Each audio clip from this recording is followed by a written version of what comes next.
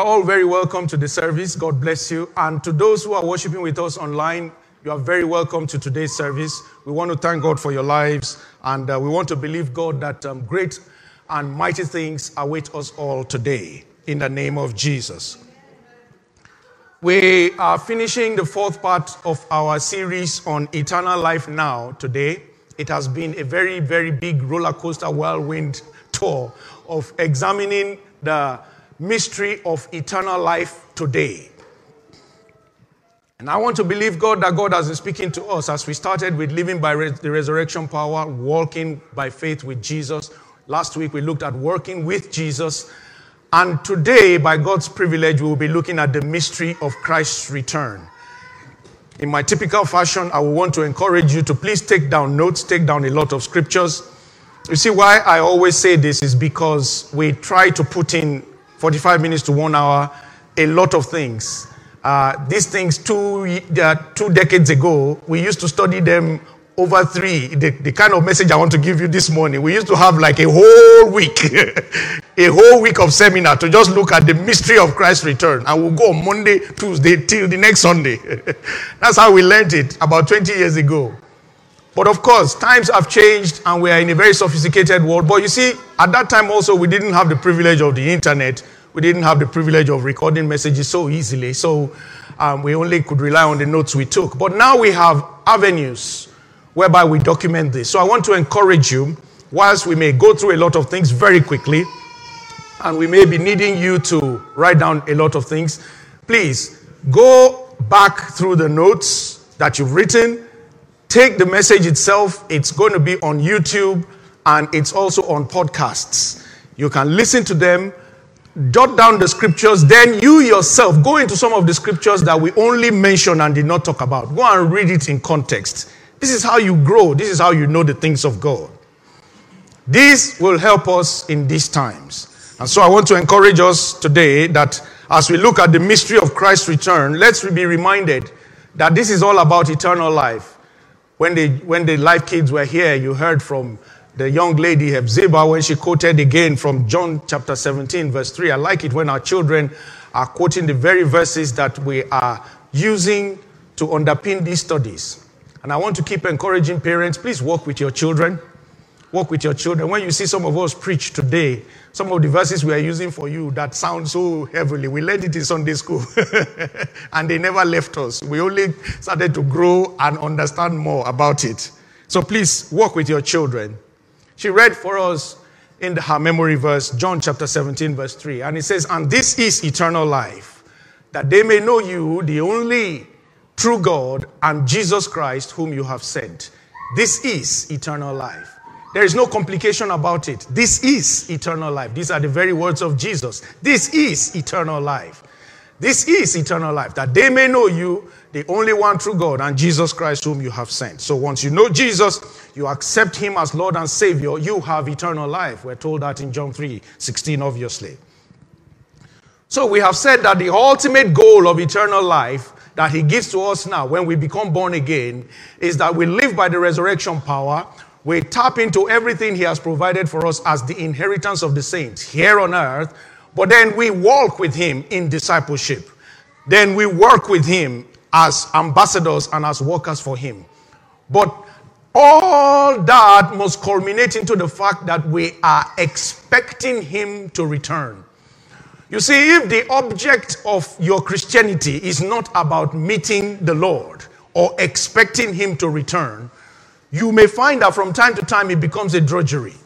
From time to time you get easily discouraged. One of the reasons why we are not discouraged at the work we do, if you are a salary earner, is that you know that at the end of the month, something will come through. So if somebody is talking things to you to make you annoyed, by the 10th of the month, you carry on because you know that by the 30th of the month, your salary is coming anyway. You are encouraged, you are incentivized. As Christians, we must be motivated and incentivized by the appearing of our Lord Jesus Christ the second time. The first time he came to us as a servant and as one who was the lamb that was slain. But after his resurrection, he has gone and he has promised us that he's going to prepare a place for us, as we see in John chapter 14 from verse 1. He said, do not let your hearts be troubled. You believe in God, believe also in me. That is eternal life. Then verse 2. He said, in my Father's house are many mansions, and if it were not so, I would not have told you. I go to prepare a place for you. I go to prepare a place for you. Please tell your neighbor for me, he has gone to prepare a place for you. Look forward to that. Look forward to it.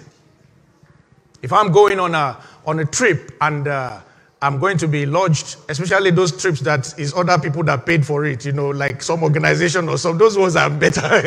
Somehow there's a feeling with those ones compared to the ones you paid for yourself. So when they send me the pack and they tell me the hotel I'm going to stay and the flights and all the things they booked, I used to like it. And I go into the virtual room of the hotel. These days you can enter any hotel in the world with their virtual rooms. And I go around the lobby, see everywhere, and say, wow, this is a lovely place. And I start to imagine myself there already, even if the trip is a month's time. This is what we must do with the Bible every day. When you read John 14:2, you need to take yourself into your mansion and walk around heaven from time to time. Walk around heaven and see the glorious things. He said, I'm going there to prepare a place for you. Verse 3. He said, if I go and I prepare a place for you, I will come again. I myself have gone to prepare the place, but I myself will not send any angel. I will come again and receive you to myself. And that where I am, what will happen? There you may be also. This is the sum total of everything we are waiting for. If a Christian does not know John chapter 14 verse 3, among the many other scriptures where this is promised, you will find that your Christianity will be one of difficulties and challenges and confusion from time to time. But the Lord who is bringing this word your way will cause you to have your mind fixed on those mansions that have been prepared for you in Jesus' name. So the key thing here is that he has advised us that we should be prepared at all times. In our Bible reading earlier today, Pastor Lola led us in Matthew chapter 25 from verse 1 to 13, and I just want to quickly read from verse 6. He said, and at midnight the cry was heard. We know this is the story of the 10 virgins. 5 were wise, the Bible says, and 5 were foolish. But at midnight, a cry was heard. Behold, the bridegroom is coming. Go out to meet him. Verse 7 says, then all those virgins arose, trimmed their lamps. All of them, the 10 of them, arose and trimmed their lamps. Verse 8, and the foolish said to the wise, give us some of your oil, for our lamps are going out. You will not be foolish. I say we will not be foolish. They said, give us some of your oil, for our lamps are going out. So they know the importance of oil. They know that oil is important to keep the lamp burning, but they did not put in the proactive work that makes the lamps to keep burning before the oil finishes. They said to the wise ones, give us some of your oil. But look at that, verse 9. The wise answered and said, no, lest there should not be enough for us. You go rather to those who sell and buy for yourselves. Like we went ahead of time to buy for ourselves. I'm paraphrasing. The Bible says, buy the truth and sell it not. This is the age where, this is the time where you need to be going out to buy for yourself.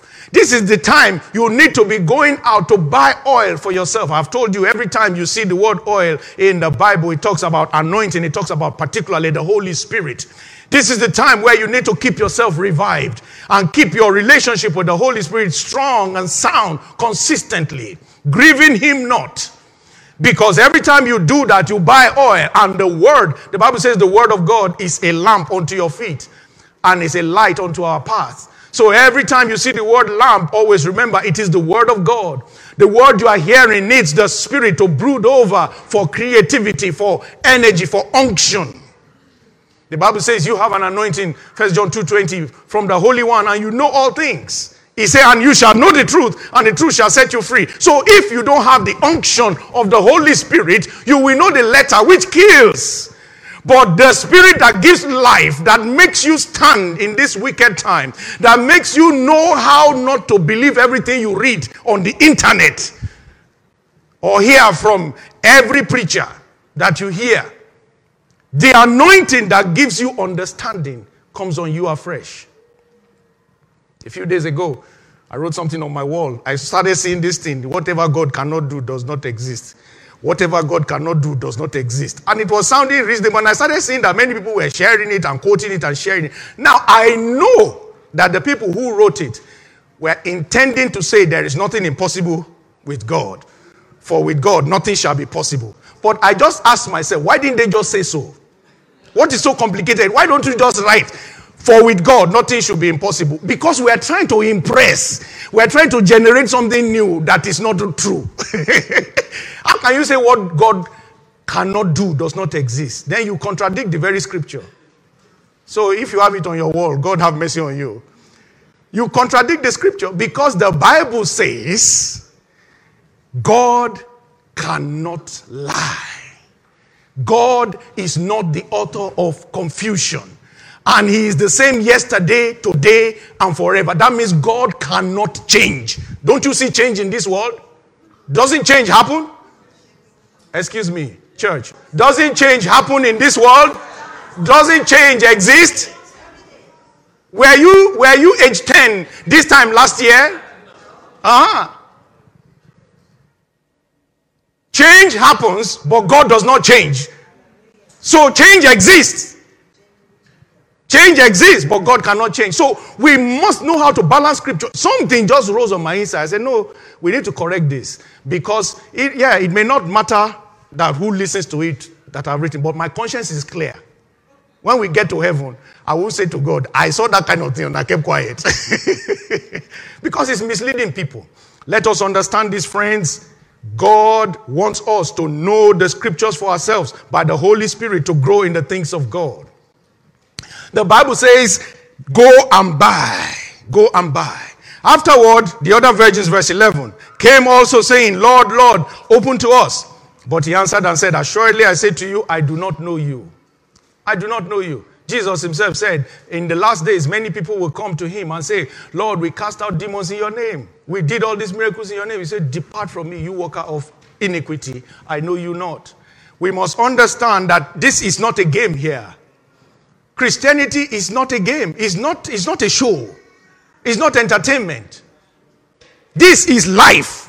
This is eternal life. It is a life of principles. It is a life of sacrifice. It is a life of focus. It is not just anything we are stumbling into. He said, but he answered and said, assuredly I say to you, I do not know you. Verse 13. Let's read verse 13 together. Everybody, wherever you are, online and in the hall. Let's go together. Watch therefore, for you know neither the day nor the hour in which the Son of Man is coming. And that is why, again, I don't sit down listening to anybody who is trying to calculate it and make prophecies out of it. Those of you that like all those eschatological preachers that will tell you that the year 2000, this and that, listen to me.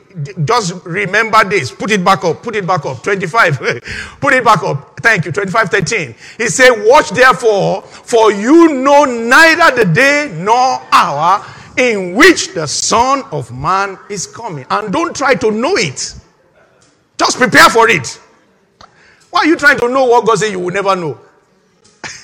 He said only his Father has it in his hands. As God as he is. The Son of God as he is. Sometimes I always feel that, but I'm sure he's telling you now.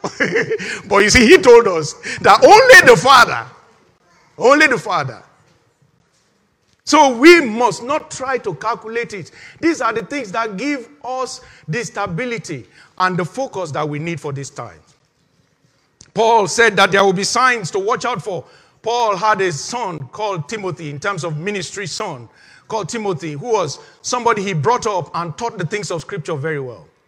Because Paul saw the potential in Timothy apart from his being Jewish and Greek together. He also saw that Timothy was somebody who was brought up from a lineage of grandparents and parents, that is his mother and his grandmother, who were very devout Christians, and Timothy himself was showing the sign. So Paul invested so much, probably more than any individual on the earth.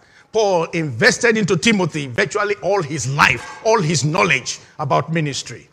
In 2 Timothy chapter 3, verse 1, he said to Timothy, he said, but you know this, that in the last days perilous times will come. That these are the things you need to look out for in these last days. Verse 2, he said, for men will be lovers of themselves. Do we not see that today? He said they will be lovers of money. I don't need to ask you about that one. He said they will be they will be what?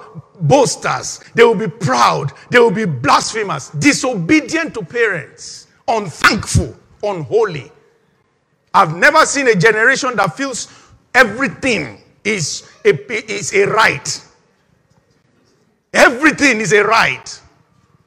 You can almost find it almost impossible now to correct a person who is on the wrong, because they will almost take you back to the fact that it is their right even to do the wrong thing.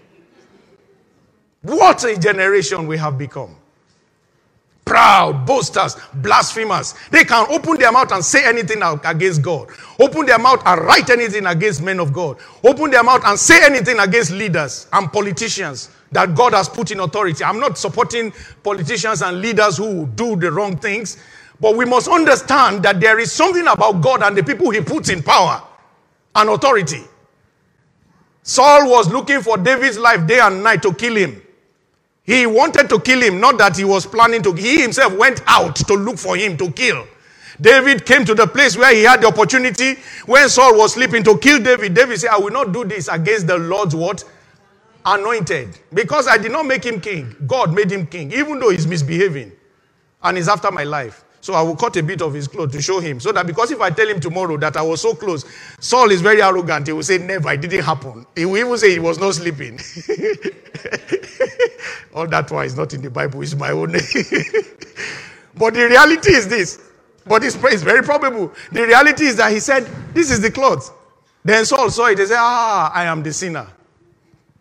We must understand this.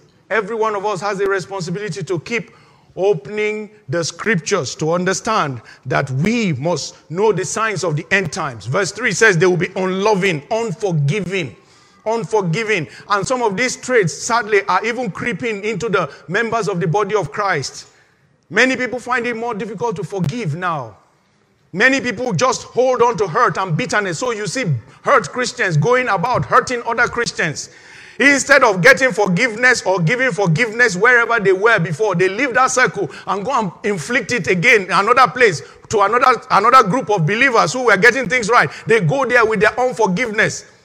We must not live like that, because it's the spirit of the end time. He said they will be without self-control. They will just want to do what they like. They will be brutal. They will be despisers of good. Everything we are seeing in this list is happening around us today, which tells us only one thing: we are in the end times. Verse 4 says they will be traitors, headstrong, haughty, lovers of pleasure rather than lovers of God. They make the loving of God secondary. They choose when they want to love God and when they don't. Service is optional. They will be lovers of pleasure rather than lovers of God. Verse 5. Let's read verse 5 together. This is the very important one that he said we should be very careful. Very, very careful. He said these people will be what? Having a form of godliness, but denying its power. And from such people turn away. So be very careful for such people. They're usually very churchy. They're usually very religious. There's a form of godliness about them. They carry the cloak of godliness. When they walk into a hall, you say, brother or sister.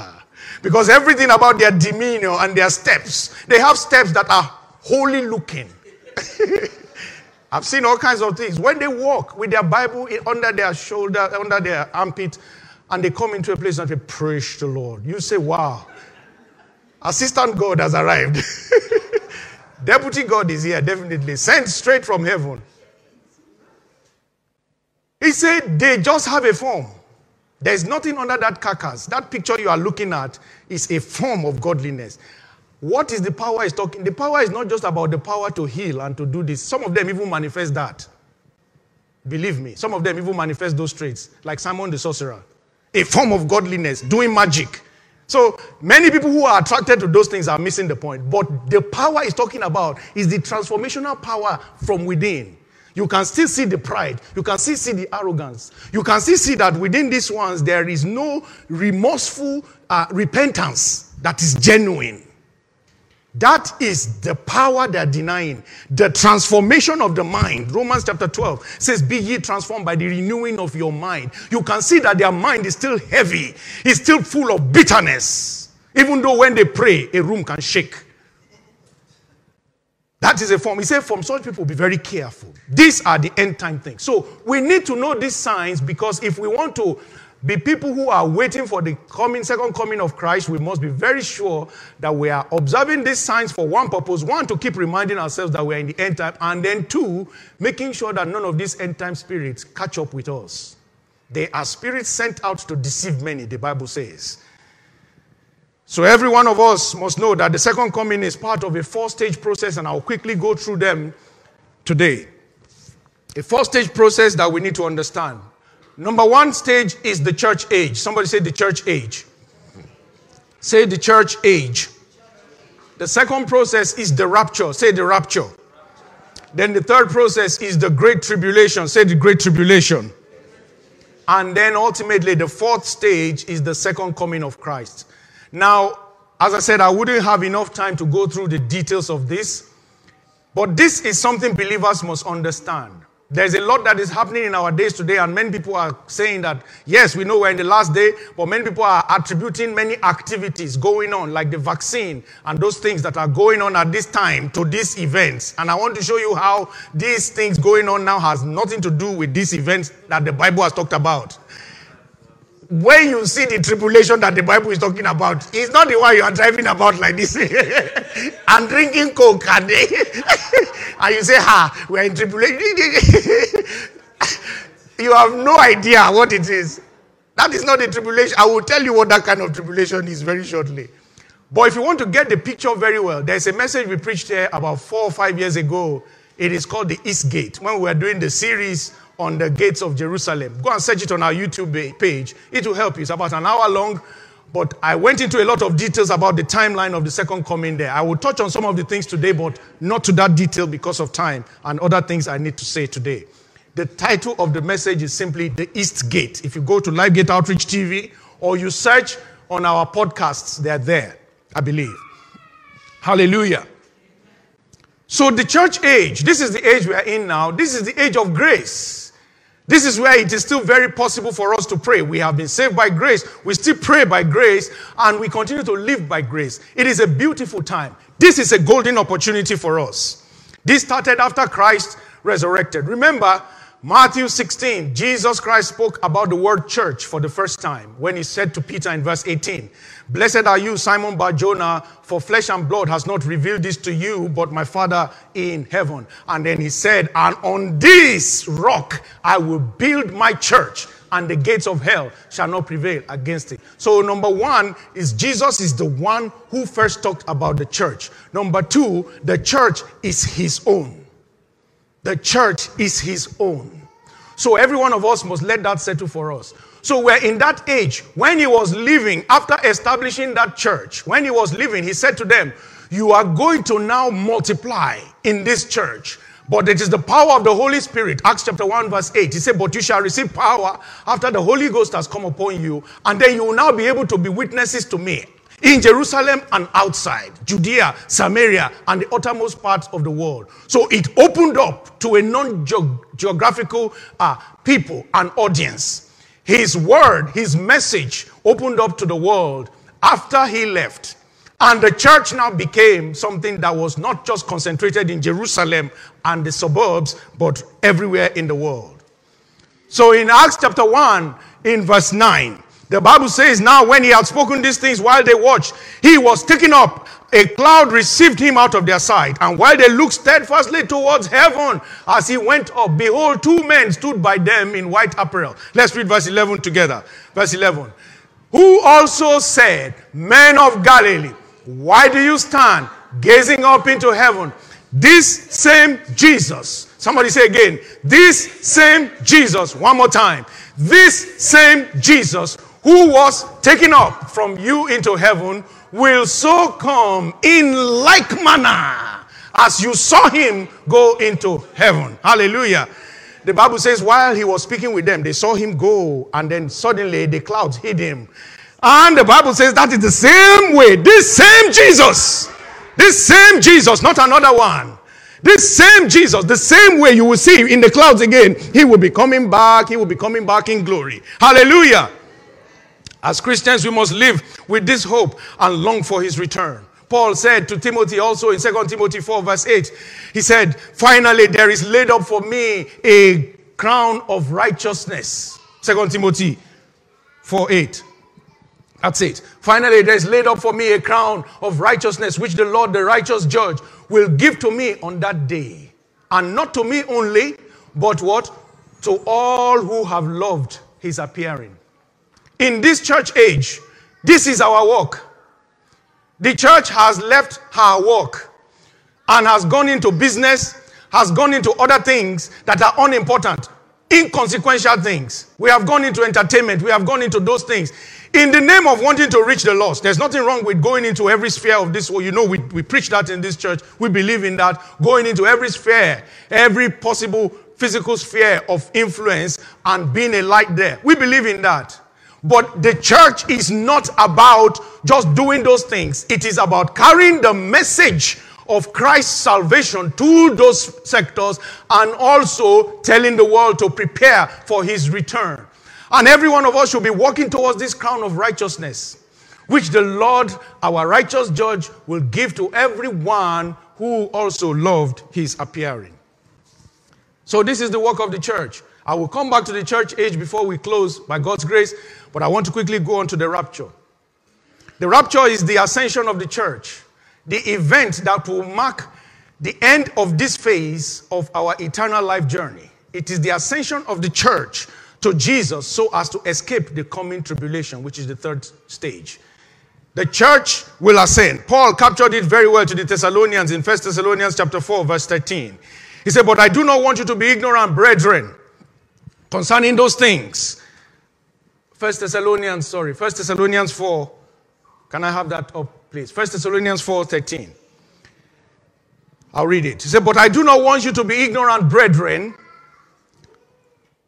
concerning those who have fallen asleep, lest you sorrow as others who have lost hope. For if we believe that Jesus died and rose again, even so God will bring with him those who sleep in Jesus. This is why believers must be very careful when we talk about those who have gone ahead of us. For believers, death is life. Death is a transition to a higher order of life. Whilst we lose loved ones and we have the discomfort of missing their physical presence, we must be comforted that it's just for a short time.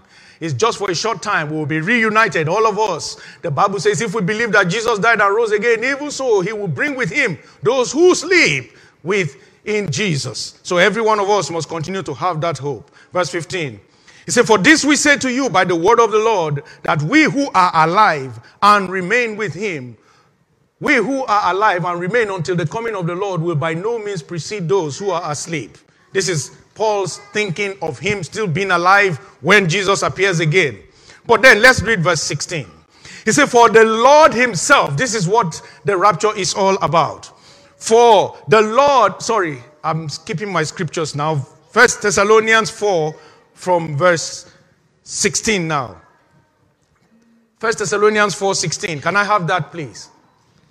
Okay, I'll read it. For the Lord himself will descend from heaven with a shout, with the voice of an archangel. The Lord himself will descend from heaven with a shout, with the voice of an archangel, and with the trumpet of God, and the dead in Christ will rise first. The dead in Christ will rise first. Hallelujah. Verse 17 says, and then we who are alive and remain shall be caught up together with them in the clouds to meet the Lord where? In the air. Remember, as they saw him going in the air, so they will see him come back in the air. But when he comes back in the air, that is not the second coming. That is the rapture of the saints. He will come into the air, not reach the earth.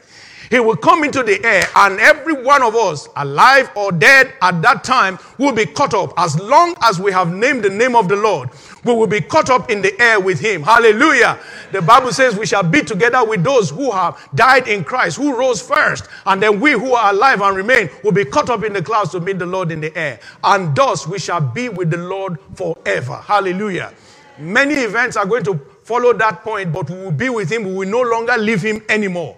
We will join him at the marriage supper of the Lamb. For 7 years, we will just be feasting with him, enjoying rest with him. And I tell you, if you know how you should get your mind thinking of the marriage supper of the Lamb every day of your life, it encourages you to see the very minute things of this earth that may want to prevent you from experiencing such with the Lord.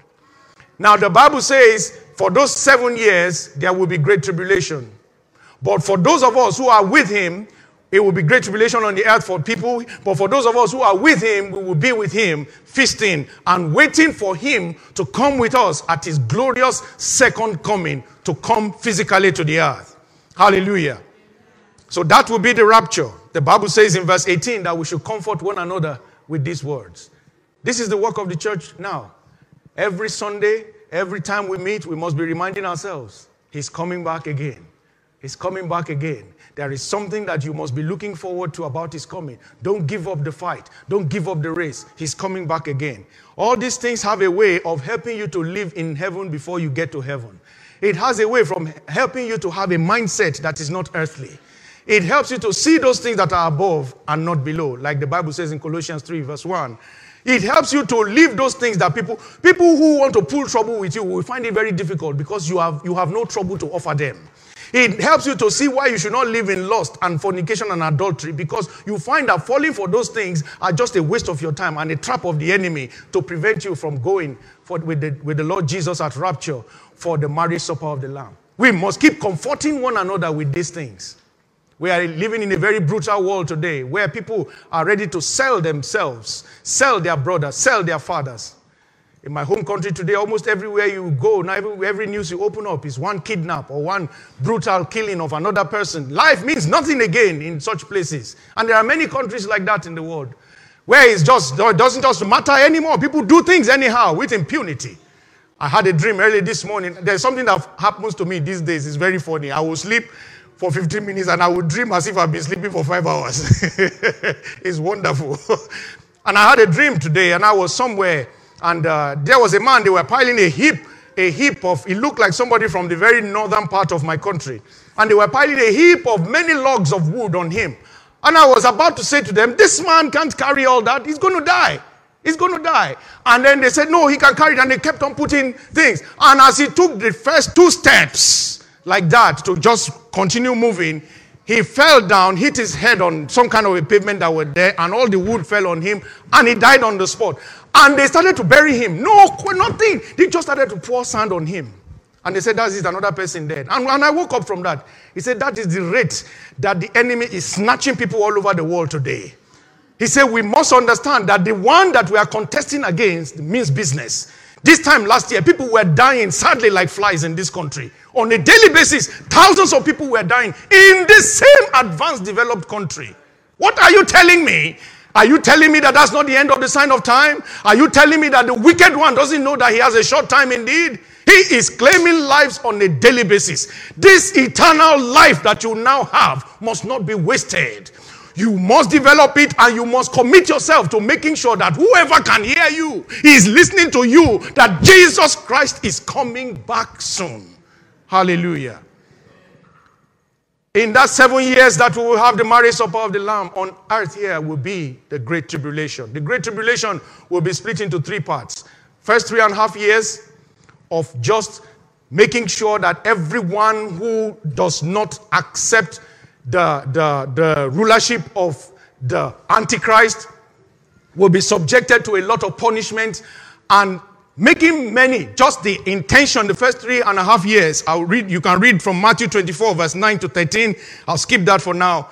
And I will also encourage you, please read Revelations chapter 6 to Revelations chapter 19. There is a lot in that place, which of course we cannot touch now. But the first 3.5 years, Jesus talked about it in Matthew 24, verse 9 to 13. Matthew 24 tells us a lot of things about the end time that Jesus spoke about. Some of it were the pre-rapture of the church, but a lot of it are the post-rapture events. And we need to read it with understanding to know. The Bible says in that time, in that tribulation time, in the great tribulation time, then they will deliver you up, talking about those who are still believers and are left behind after the rapture. So they will deliver them up to tribulation and kill them, and they will be hated by all nations for his sake. Now, we can say some of that is happening already, and it is true. But this is not a global phenomenon as it were now. We have martyrdom that has been happening even from the days of Stephen. We have always had martyrdom, and it's still happening today. That is not what Jesus is talking about. So that we don't get Matthew 24:9 thinking that the few things we see here and there is it. This will be a global phenomenon where there will be a mass movement against anyone who is still calling himself or herself a Christian. They will deliver them up for tribulation and be killing them, and they will be hated by all nations because everyone will be saying, you put us in this mess. Because the truth will come out that it is those who have truly been naming the name of the Lord that have left. And then there is a lot of terror that is happening. Look at verse 10. He said, and then many will be offended and betray one another. The so-called Christians, many of them will betray one another. They will tell the Antichrist soldiers and those who are seeking to kill Christians about other Christians. And they will force them to go and look for them. They will betray one another and they will hate one another. He said, then many false prophets will rise up and deceive many. And because lawlessness will abound. This is why we need to know verse 12. Because lawlessness will abound, the love of many will grow cold. Now we know that there is a lawlessness that is abounding now. But now we are still in the age of grace. The Bible says grace is still abounding much more. In the time of the tribulation, there will be no grace. Lawlessness will actually abound. And the love of many will grow cold. Many people at that point will hate God. They will hate the things of God because they are under a lot of torture. But look at verse 13. The last lifeline that will be given to those who are still on this earth then is still there. He said, but read it with me.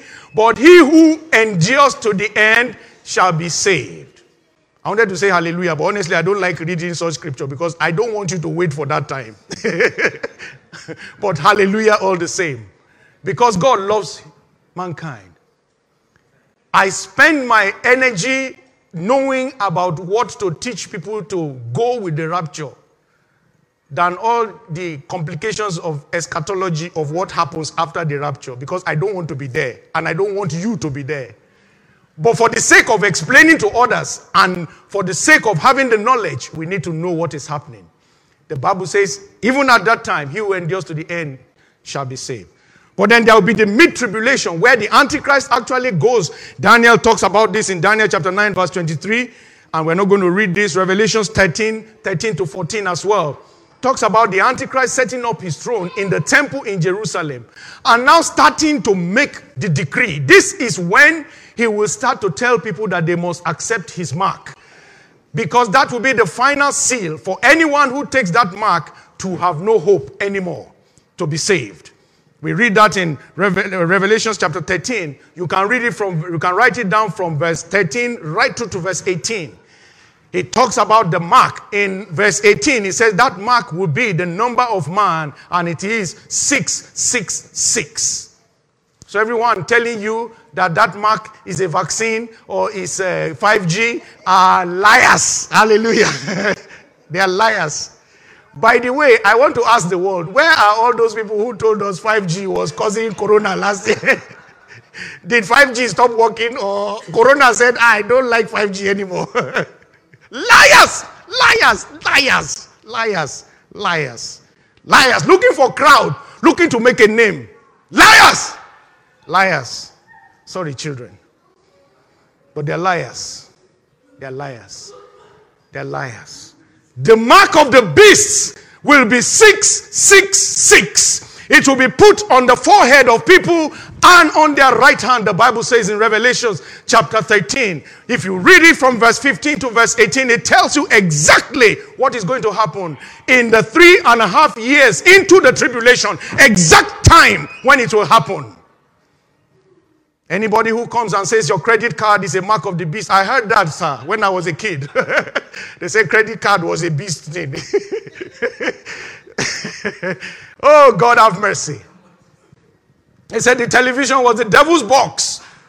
And some of our fathers who struggled to buy one carried that big box they had and dumped it in the bin. Then they came to people like my father to come and watch. And my father used to drive them. I said, God. If you know you want to watch, you should not have thrown yourself away. Your own away. He didn't drive them, of course, but we used to laugh about it. But the reality is that many people did that. And they want to watch Nigeria versus Egypt. And they will crawl to our house in the middle of the afternoon and say, we want to watch the match. The devil's box, this thing can kill you.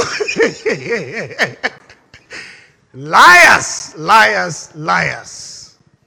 The mark is 666. It's not going to be put on somebody's back. It's not going to be put on their chin. It's not going to be put anywhere. On the forehead or on the right hand. And it will be a mark called 666. Nothing else. It's not a vaccine. It's not a vaccine. Go and take your vaccine and let us live healthily. God gave man to produce the wisdom to produce vaccine. They produced it and then you are telling people not to take it. That is the mark of the beast. Liars! Liars. Go and take it and okay, let's carry on. Hallelujah. Let's read our Bible. Laziness of Christians. Somebody will say one thing, they can't even go and check. Something that's already been written 2,000 years. It's there, black and white. They can't even go and open scripture to check. Then they start to write things and believe it like that. Now, am I saying that technology will not play a role? Oh, yes, it will.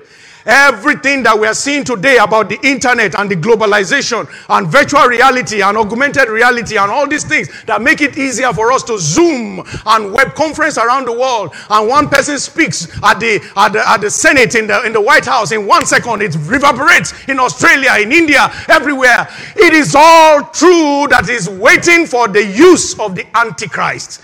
The Antichrist will need such technology to perfect his work in the tribulation. So we have no doubt that this technology is gearing up. But the God who gave the wisdom also knows that before the rapture, we can use the same technology to preach the gospel so that the whole world will be saved. Hallelujah! Hallelujah! That is why you can hear me today in Nigeria. That is why you can hear me today in Canada. I know you follow in those countries. That's why I'm calling them. That is why you can hear me in the Philippines. Brother Ortega and all my brethren who are out there in the Philippines. That's why we can hear each other. I saw you baptizing people live last Sunday. Isn't it a glorious God that we have the opportunity to see these things? A few years ago, we would have had to pay thousands of pounds to be on satellite, to be able to show one another and encourage one another in this case. But these days, it is so easy. So the technology, yes, will be used ultimately by the Antichrist. We have not even seen the perfected technology yet. It will be so perfect that he will use some systems to be able to physically walk into spaces, even though it's all electronic. It will be that perfect. I designed a building in Coventry University, still there today. It's called the Simulation Center. I designed it. I was a structural engineer in the year 2008, 9, and 10. That building is to help to simulate construction processes virtually. When we first designed it, all you could see there was just a site, and you see 3D images on a big, big board. Now you can virtually go. When I went into the place and they have fit in the new kit, you can virtually go into a site and almost feel, with haptic technology, you can almost feel the material on buildings. You can almost feel it. It is getting that perfect. So let us not delude each other. Yes, the technology is playing up to the use of the Antichrist, but we who are saved must understand that we need to use it very well today. Your social media is not the devil's space. Use it to propagate the gospel. Let it be that you determine that on a daily basis, anyone who visits your page hears one thing about Christ in any way, shape, or form. Even if it's the one you posted last week. Just keep checking it and keep making sure that it's doing that. Don't say, I don't like Facebook, Instagram. No. The devil is using it much more. Go there. It's not because you like it, but because people are going to hell. And like you heard the young men say just a few minutes ago, people are young children, 13, 12 now. They opened all those things and look for information. If Christians don't put messages and things there, they will find other rubbish and junk to follow. This is why we have a duty. It's not funfair. You think I like sitting down on social media? I don't have work to do? So you say, this pastor, hey, like Facebook. You think I like Facebook? It's not that I like Facebook, but I know that this is a platform whereby thousands and millions of people have a potential to reach. The messages we put on YouTube in 2015, they are still there, even though some of them, I wish the pictures were not like what it looked like. Because those days we were really, thank God for where we were. Hallelujah. It was the days of little beginnings. But the reality is that those messages are still there. Jesus starting to come, 30 years, they will still be there. This is the beauty. 50 years, they will still be there. Today, we still read from 200 years ago, Charles Spurgeon, listen to his audio text, John Wesley. We still listen to their texts 100 years ago, 80 years ago, because technology allows us to do just that. So the Antichrist will come. Then the second 3.5 years is where it will be difficult without that mark to do anything. Revelations chapter 14. I've given you Revelations 13, Revelations 14, 1 to 19. Just giving you the verses. Revelations 14, 1 to 19. Jesus said in Matthew 24, 21, he said, in that tribulation, there will be a great tribulation such as not been seen since the beginning of the world unto this time, nor shall ever be others. Verse 24 says, for false Christ and false prophets will rise and show great signs and wonders to deceive, if possible, even the elect. It will be their last chance to claim as many as they can claim. Those who are beheaded and those who die in the tribulation, not accepting the mark or denying Christ, will still be raptured to Christ at the end of the tribulation. But it will be with pain. It will be with a lot of suffering that they have had to do that. We have the option of not waiting for that to happen today. Let us make sure that we are living our lives today, that all we want to do is to warn people not to miss the rapture. And so after all these 7 years, there will be the second coming of Christ. Let's give the Lord a big hand.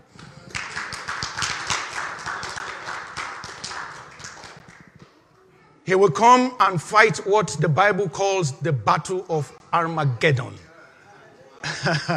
The devil will mobilize everyone he has gathered against himself.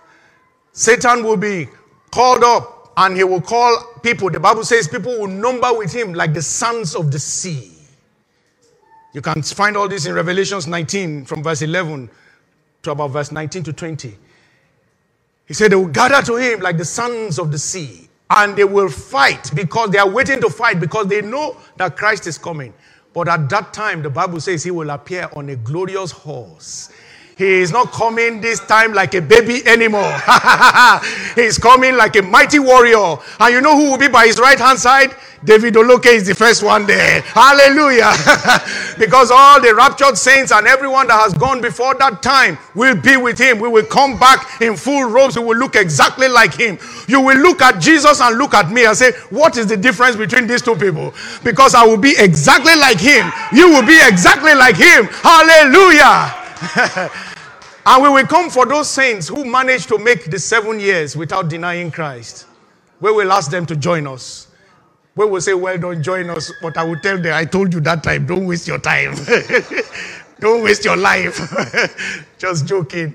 But we will tell them, join us now. We're about to have the final battle, the showdown to destroy the enemy and cast him forever into the lake of fire. Hallelujah. And when he's destroyed and the war is won, the Bible says for 1,000 years we will rule. And Satan will be put right into the pit, the endless pit, the pit that has no end. Hallelujah. The bottomless pit, that's the word. The bottomless pit. All these things I'm telling you, please, I know it takes time to read, and at times when you are reading Revelation, you need God to help you. But please read it. Read it, Revelations, the whole book. But these events are clearly itemized in Revelation 6 to Revelation 19. They are very, very well spelled out. And if you have a margin Bible, it will refer you to the prophecies of Daniel and the prophecies of Zechariah, where these things have been foretold and how they corroborate each other. Jesus himself spoke the words of revelation to John the Beloved. I'm sure you know that. So this was not one of Paul's writings, even though we revere those as the Holy Ghost text as well. But this was not just one of Peter's writings. These were the writings of the sayings of Jesus given to a man. Hallelujah. The one who is coming back himself wrote these things to us. Jesus said when he comes, Matthew 24 verse 29, he said immediately after the tribulation of those days, the sun will be darkened and the moon will not give its light. The stars will fall down from heaven and the powers of the heavens will be shaken. This is at the battle of Armageddon. Then verse 30 says, the sign of the Son of Man will appear in heaven, and then all the tribes of the earth will mourn, and they will see the Son of Man coming on the clouds in heaven. Remember he said, just as you saw him taken up in the clouds, you will see him coming down again in the clouds. Hallelujah. Verse 30, they will see him coming up on the clouds of heaven with power and great glory. Hallelujah. The Bible says he will be sat on a white horse, ready to rule with us for 1,000 years in what is going to be called the millennial reign, as the Bible orchestrates it. By that time, anybody who has received the mark of the beast will not be raptured like those who have not. Anyone who has denied Christ will stay dead for the 1,000 years. But after the 1,000 years comes what the Bible calls the great white throne judgment. You see that in Revelation chapter 20. The great white throne judgment. And God will at that time be finally separating everyone according to what they have done. Good and evil. Good meaning accepting Jesus Christ as Lord and Savior. Evil meaning rejecting his gift and holding on to the end. And at that point, every one of us will be eternally separated. That is the end of all events of time. After the 1,000 years, you will live in eternity, either in heaven or in hell. It is a decision to make from now. You don't need to wait. So I want to conclude this by saying, what does the church age mean to us then? Because we are living in it right now. 2 Corinthians chapter 5 verse 9. It says, therefore we make it our aim, whether present or absent, to be well-pleasing to him. That's the first thing. Somebody say, I will aim to be well-pleasing unto the Lord. My life is not my own. To you I belong. I give myself away. Let it be a song or let it be a lifestyle. Whatever he says to you to do, just do. Forgive. Stop having that relationship. Step up your prayer life. Love some more. Show concern some more. Give some more. Just go ahead. Whatever he says to you, just be well-pleasing to him. These are the marks of the things that we ought to be doing in this our time. Someone say, I've received Jesus Christ. When he comes, I will just be snapped up. No, there is work for you to do. You are an ambassador for Christ. You are co-laborers with him. Ask yourself, if every Christian lives the way you are living now, is there hope for those who are yet to be saved? If every Christian gives the way you give to support the work of ministry, is there hope for the work to be done effectively? Just be well-pleasing. Verse 10 says, for we must all appear before the judgment seat of Christ. We must all appear. Must. Not with any doubt. We must all appear before the judgment seat of Christ, that each one may receive the things done in the body according to what he has done, whether what? Good or whether it is bad. Hallelujah. Every one of us must understand this. Therefore, again, Paul charged Timothy, he said, I charge you therefore before God and the Lord Jesus Christ, who will judge the living and the dead. 2 Timothy 4:1. I charge you, 2 Timothy 4:1. I charge you therefore before God and the Lord Jesus Christ, who will judge the living and the dead at his appearing and his kingdom. Verse 2. He said, preach the word. Be ready in season and out of season. Convince, rebuke, exhort with all long suffering and teaching. This is what we should be doing today in the church. Convincing ourselves. That is why you hear the word of God at times. You hear the same word preached over and over and over again. Some of the scriptures you heard me use today, you have heard it not less than 10, 20 times. Because I must keep convincing you. I must keep convincing you and giving you the tools to convince others.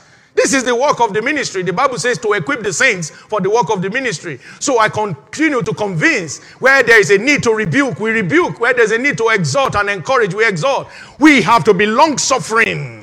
We have to be long-suffering and we have to be teaching.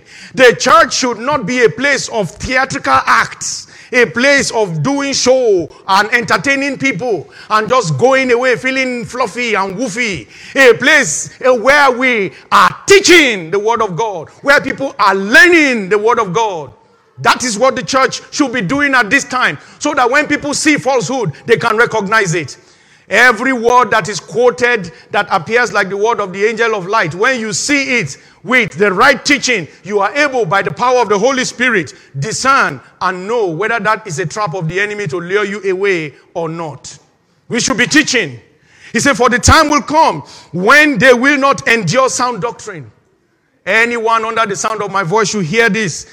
The Bible has already told us that a time will come when people will not endure sound doctrine. So if you are doing a work that is involving the release of sound doctrine, be very cautious of the fact that you may not have a large following per se. But it doesn't matter. Stay on course. Because the Bible has already told us that many people will not endure sound doctrine. But according to their own desires, because they have itching ears, they just like to hear something good. Something that just makes you feel good, feel woofy and fluffy and spiritual. He said, that man, I like him, but his word is too hard. That is the word that will save. His word is too hard. I'm not saying we knock people down, but we cannot compromise the truth. We must keep telling everyone. The Bible says that many people will, according to their itching ears, and heap unto themselves teachers. They will be preferring that they hear from people they want to hear from. This is the sign of the end time. Verse 4 says, they will turn their ears away from the truth and be turned aside to fables. Very sad occurrence in our times, where many people have a larger following into fables. In my home country, comedians have more following than preachers. I'm sorry, I have to talk about Nigeria because that's the country I came from, so I'm very sentimental to the country, but I'm sure this happens everywhere in the world. Comedians who just make people laugh. Sometimes, nothing cynical with what they do, but many times vile things that they do. They have 1 million people following them. The biggest of our preachers will have hundreds of thousands at a time. People just want fables. People want fables. If you want people to follow something you put on social media, put something on serious. They will flock there like bees. Put something serious that will save their lives. They walk away. One day I was here on our praise night and I was jumping up here, dancing with the children here, last praise night. And I think it was Sister Ifoma that recorded it and sent it to me. I was traveling to London with my son, I think. He was driving, so I posted it on social media and said it's good to praise God. Just something casual. In under 1 hour, I saw more than 200 people were there. I said, when I put message there, I don't see 10 in 1 hour.